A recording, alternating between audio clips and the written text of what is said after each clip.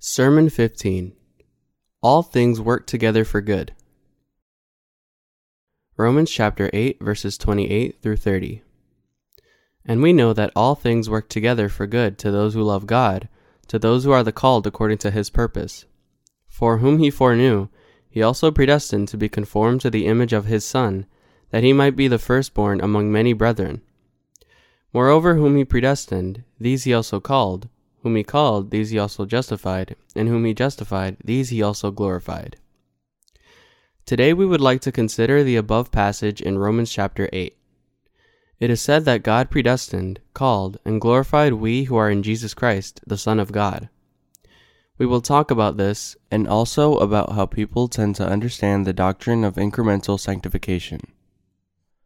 Romans chapter 8, verse 28 says, And we know that all things work together for good to show those who love God, those people who are called according to his purpose. We have to think about who those who love God are. Did all things really work together for good? So said God. In the beginning, before God created people, he planned to make us his people according to his purpose and has done so for good in Jesus Christ, his only begotten Son. We have to remember that in the Garden of Eden was the tree of knowledge of good and evil. Why did God plant this tree? It would have been better if God had not planted the tree of knowledge of good and evil in the first place. Many people are curious about this point. But there were God's profound purpose and plan. God created people to make them in his own image. In fact, mankind was no different from the rest of creation until we received God's righteousness. Why did God plant the tree of the knowledge of good and evil? That is why we must know the reason why God commanded Adam and Eve not to eat from the tree of the knowledge of good and evil. What was the reason? It was to keep human beings under the law of God and to make us his children by redeeming us through Jesus Christ.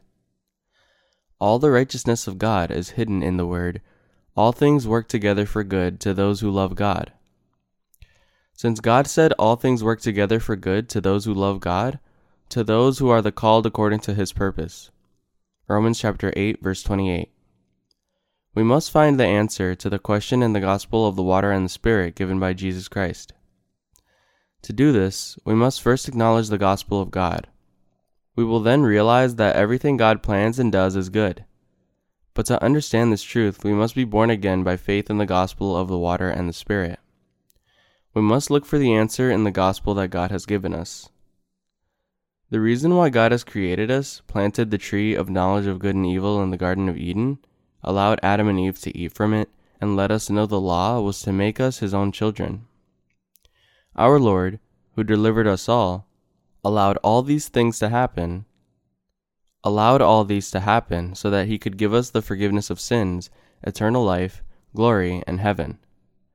God made man from dust, and the mankind was made and born to be weak. The Bible often compares us to the vessels of clay. God, who is the potter, formed man out of clay. He formed man from dust and breathed into him the love of the water and the Spirit.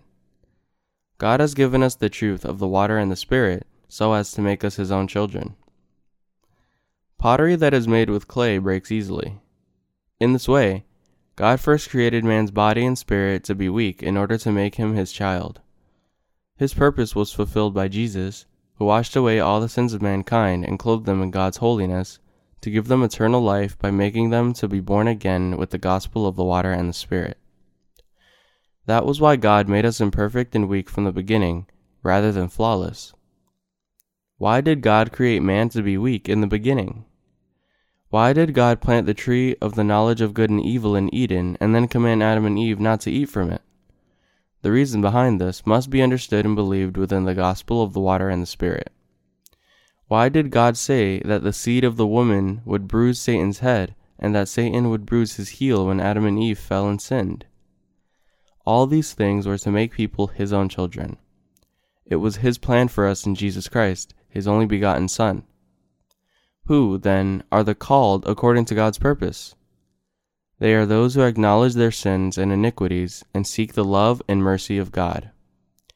We must realize that the theological claims of the doctrine of unconditional election and the doctrine of incremental sanctification are wrong. The doctrine of unconditional election is wrong because our God is not the kind of God who would just choose someone unconditionally while deserting others for no reason. Rather, those whom God elects and calls are those who despair over their sins and confess that they have no choice but to go to hell, those on whom God has mercy and whom he calls with his gospel of the water and the Spirit. Among the countless people that are born into this world and return to God, not a single one is chosen or abandoned by God without any reason. If God did not choose you for no reason, you would protest against God. It would be nonsense to say that God made you or someone else the devil's child without any reason. This is not what God has done.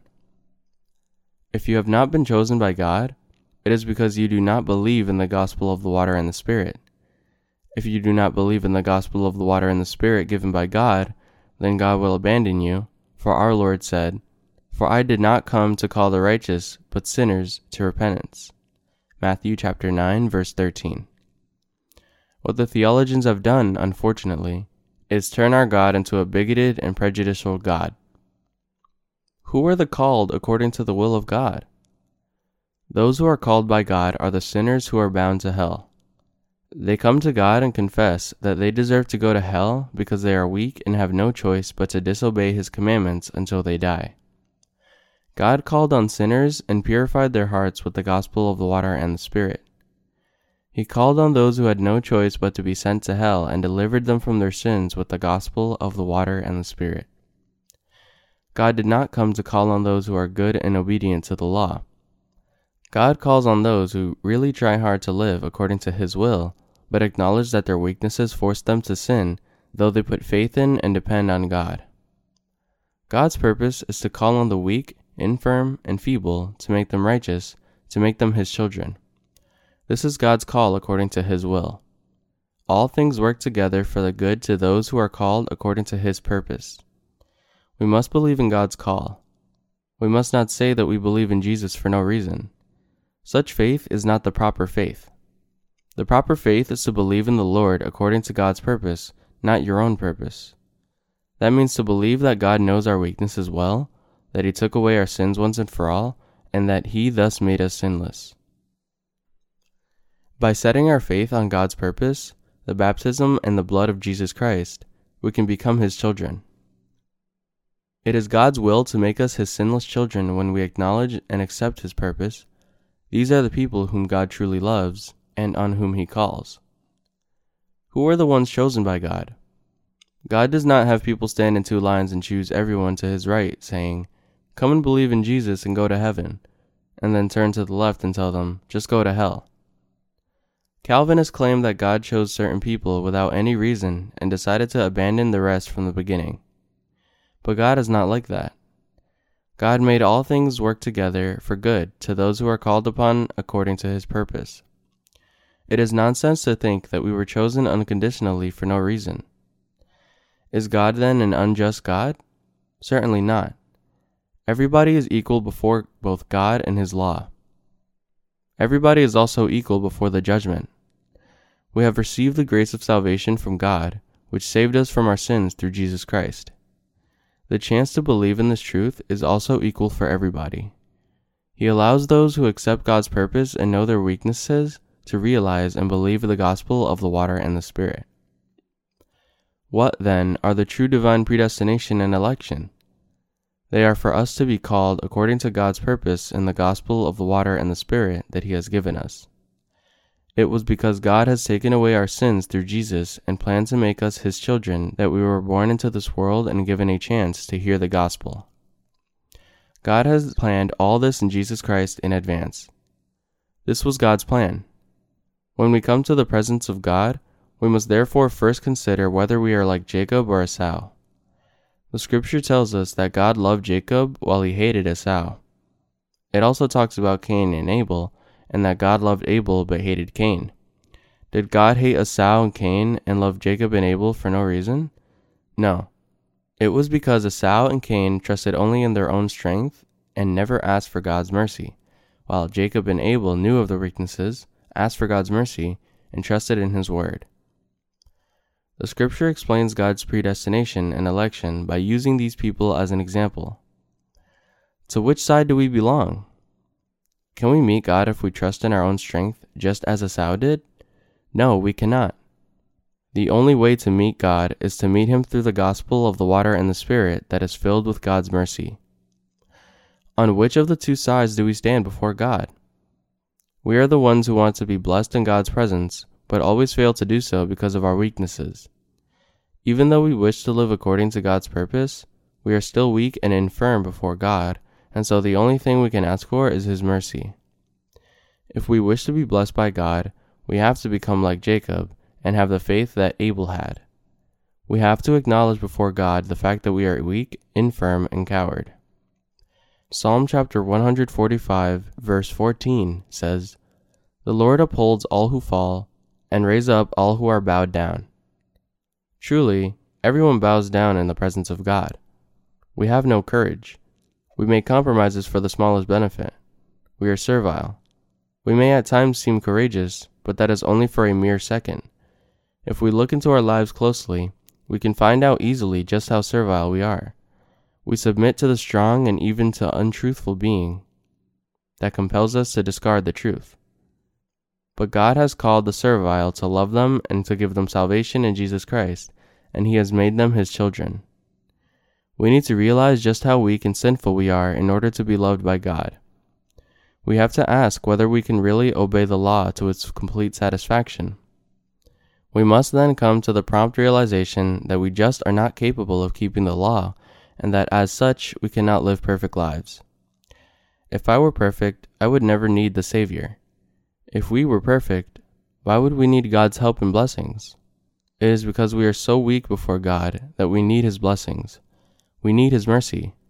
God's compassion on us was so strong that He sent His only begotten Son and made Him take upon all our sins to wash them away.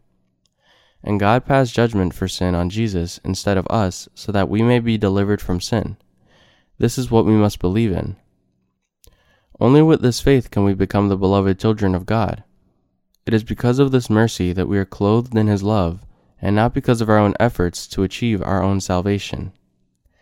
Even though many Christians teach and follow the doctrines of predestination and election, they also feel anxious about these doctrines. This is because they constantly wonder whether they were chosen by God or not. These two doctrines make up about 90% of the Calvinist theology. The question is whether, despite their faith in Jesus, they have really been chosen or not, and this is what makes them anxious. But it is not whether you are chosen or not that is important. Rather, what is important is for you to believe in the gospel of the water and the Spirit, to be saved by receiving God's righteousness. Those who have received this righteousness of God by faith are the chosen ones. There was once a doctor of theology who was considered as one of the masters of conservative theology. He put great value into the teachings of Calvinism, such as the doctrines of predestination and divine election. One day, he was giving a lecture about these topics when a student asked, "Well, are you chosen by God?" "We will find that out only when we stand before God." So then, the student asked again, "Then what will you do when you go before God and He says that you are not chosen?" The professor replied, "What can I do about what God has already decided by Himself? That's why I said that you'll know only when you stand before God." The students thought, "He is a very humble man. Even a great person like him says that he doesn't know whether he is chosen or not. So it is natural that no one can know whether he or she is chosen or not." But the truth in which God's righteousness was hidden is now clearly manifested. There had been a few things that God had concealed from man, but He has revealed them in due time. How can evangelists preach the gospel when they do not even know whether they are saved and chosen or not? Those who are called by God are the ones who believe in the righteousness of God. Romans chapter 8 verse 29 says, "For whom He foreknew, He also predestined to be conformed to the image of His Son, that He might be the firstborn among many brethren." God the Father predestined to conform us to the image of His only Son, Jesus Christ, so that He might be the firstborn among many brethren. Here, Jesus is called the firstborn. If we believe in Jesus and in the gospel of the water and the Spirit that He has given us, we are saved from all our sins and become God's children. Then, what would Jesus be in relation to us? He would be our eldest brother. He is God's firstborn, and we are his younger brothers and sisters. A long time ago, when I lived in a prayer house, an old evangelist visited me. He had started believing in Jesus when he was in China and then came over to Korea. I overheard him praying one day, and this is what he said. "Brother Jesus and God the Father, thank you so much for saving me. Brother Jesus, please help me. Jesus is our brother." We may ask whether God knows everything about us. The answer is yes. He does know everything about us. God the Father knows everything about us. He had planned to save us from our sins through his only begotten Son even before the creation of this world. This was God's plan. His Son Jesus came to the world, was baptized, and crucified to save us from our sins. God had already planned it. We may say that before the foundation of the world, God called on a tripartite conference.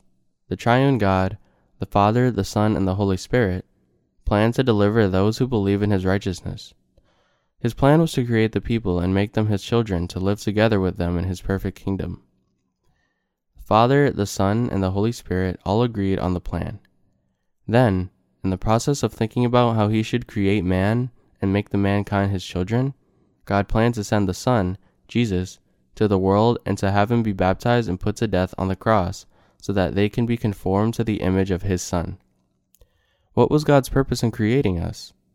It was for us to become his children. Is Jesus the firstborn of God? Yes, he is. And because we have become the children of God, we are also his brothers. While living on this earth for 33 years, Jesus experienced all human weaknesses and infirmities. That is why when we pray, we say, "Jesus, I am so weak. This is how I am. Please help me and protect me. Soften people's hearts to accept your word, watch over, give grace, and help them." The Lord hears and answers our prayers. Praying to Jesus and praying to God are one and the same. What was God's purpose in creating us? It was to make us his children. God knows everything about us. He made us to be born into this world and saved us from all our sins through the baptism of Jesus and his blood on the cross because he predestined us, even before the foundation of the world, to be adopted as his own sons and daughters. He therefore knows not only our lives and deaths, but our every single movement. He knows when we were born, who we were born to, when we got married, when we bore our own children, and what happened to us in our lives. God, who knows everything about our lives, gave us the gospel of the water and the Spirit so that we may believe in Jesus Christ and become God's children. God foreknew us and predestined us. Romans chapter 8 verse 30 says, "Moreover, whom he predestined, these he also called. Whom he called, these he also justified. And whom he justified, these he also glorified." I cannot emphasize enough just how important it is for us to understand and believe in this passage. Many people take the above verse to support the doctrine of incremental sanctification. Based on this passage, that God predestined us, called on us, justified us, and glorified us, they claim that this is why even though we have sin in our hearts, God considers us to be without sin, and that after going through a period of sanctification, we will become glorified as if there were staged through which we become holy. Did not God predestine all the sinners to call them in Jesus Christ? He called us all, and yet some people do not respond to his calling. They are like Esau and Cain. They are the ones who are sent to hell. In the mercy of God, God the Father planned to call us in his only begotten Son, Jesus Christ, and predestined us to adoption as his own sons by washing away our sins with the water and the blood. People who still do not go to God even when he called them are outside God's salvation. Such people are excluded from his grace, bound for hell. But there are also the people who obeyed God's call. They say, "Lord, even though I'm weak like this, will you accept someone like me?" God says, "Of course I will." "Really? Will you accept me when I am so weak?" "Of course I will accept you." "God, I don't have anything special to offer to you, and I can't even promise you that I'll be good from now on. I will still accept you." "I'm not sure that I'll get better, and I don't even have the ability to do so. Still, I will accept you." "It's probably because you don't know me. You're going to be disappointed in me." Do we not usually feel embarrassed, as if we want to hide somewhere when we know how we are, and yet someone says that he or she really believes in us? Why do we want to hide? We want to hide because we are not able to get better, and we can't even maintain what we have done so far. This is why we keep on asking, will you accept me even though I am so weak? Will you really accept me? Am I even allowed to believe in you? Can someone like me receive the forgiveness of sins? Can someone like me become righteous even when I won't be able to do good in the future either? But our God has the power to turn a wild olive tree into a cultivated olive tree. We were originally olive trees, which are wild by nature, but we became cultivated olive trees by the gospel that Jesus has given us. He called on us, who cannot help but sin. Did he call us when we were just a little bit weak? He called us even when we were absolutely wanting in ability. He called us in Jesus Christ, despite our very serious shortcomings and gaping weaknesses. He called us who were infirm. What did he do after he called us? He took away all our sins and gave us his righteousness so that we may have eternal life. How did he do all these things? In chapter 3 of Matthew, we are told that Jesus came to the world and was baptized to fulfill all the righteousness that God set for all mankind. Jesus was baptized by John, took upon himself all the sins of mankind, died on the cross, bearing all their sins, and rose again from the dead the third day to save them from the sins of the world. He gave us new lives, and by doing so, he justified us and washed away all our sins. Jesus called us, washed away our sins with the water and the blood, gave us God's righteousness, made us sinless, and then glorified us whom he justified, making us the children of God. Jesus glorified us to enter heaven and to live eternally as God's children. Do you understand this? But the religious doctrines teach that, though you are a sinner, if you believe in Jesus, you will gradually be sanctified in time, and that by the time you die, you will stand before God as a perfect person. This is against the truth. This is not the true faith.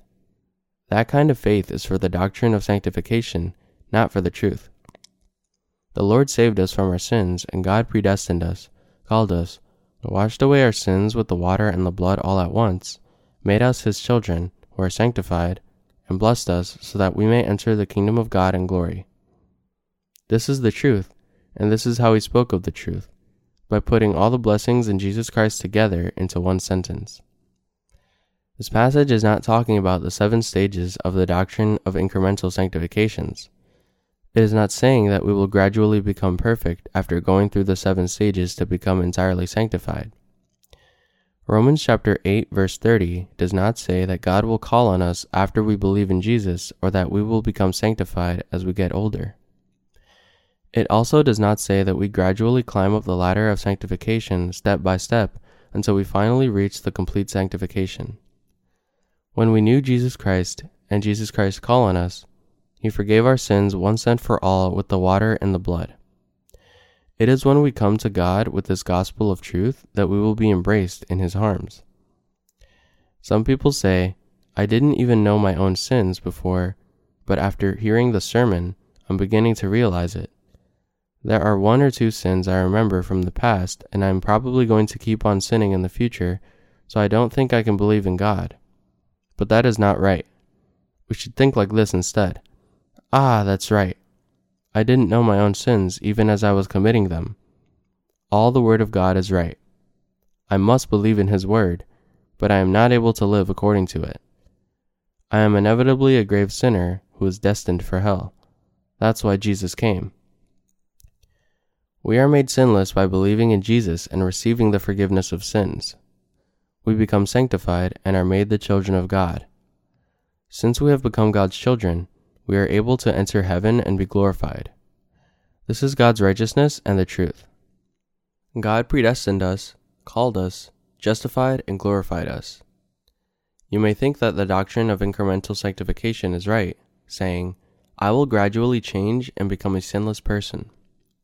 But you will become justified and sanctified all at once the very moment you believe in the gospel of the water and the Spirit. Your heart does not change in stages.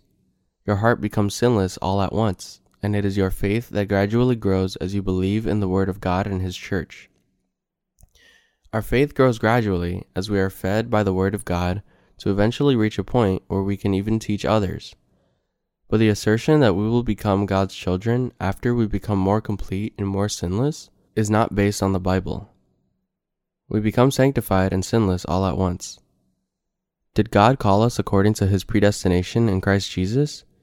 Yes, He did. He called us in Jesus Christ and made us righteous and sinless. God justified us and made us sinless through Jesus Christ, took us in as His children, and glorified us to enter His kingdom. We became righteous at once by believing in the salvation of Jesus Christ, who fulfilled all the righteousness of God.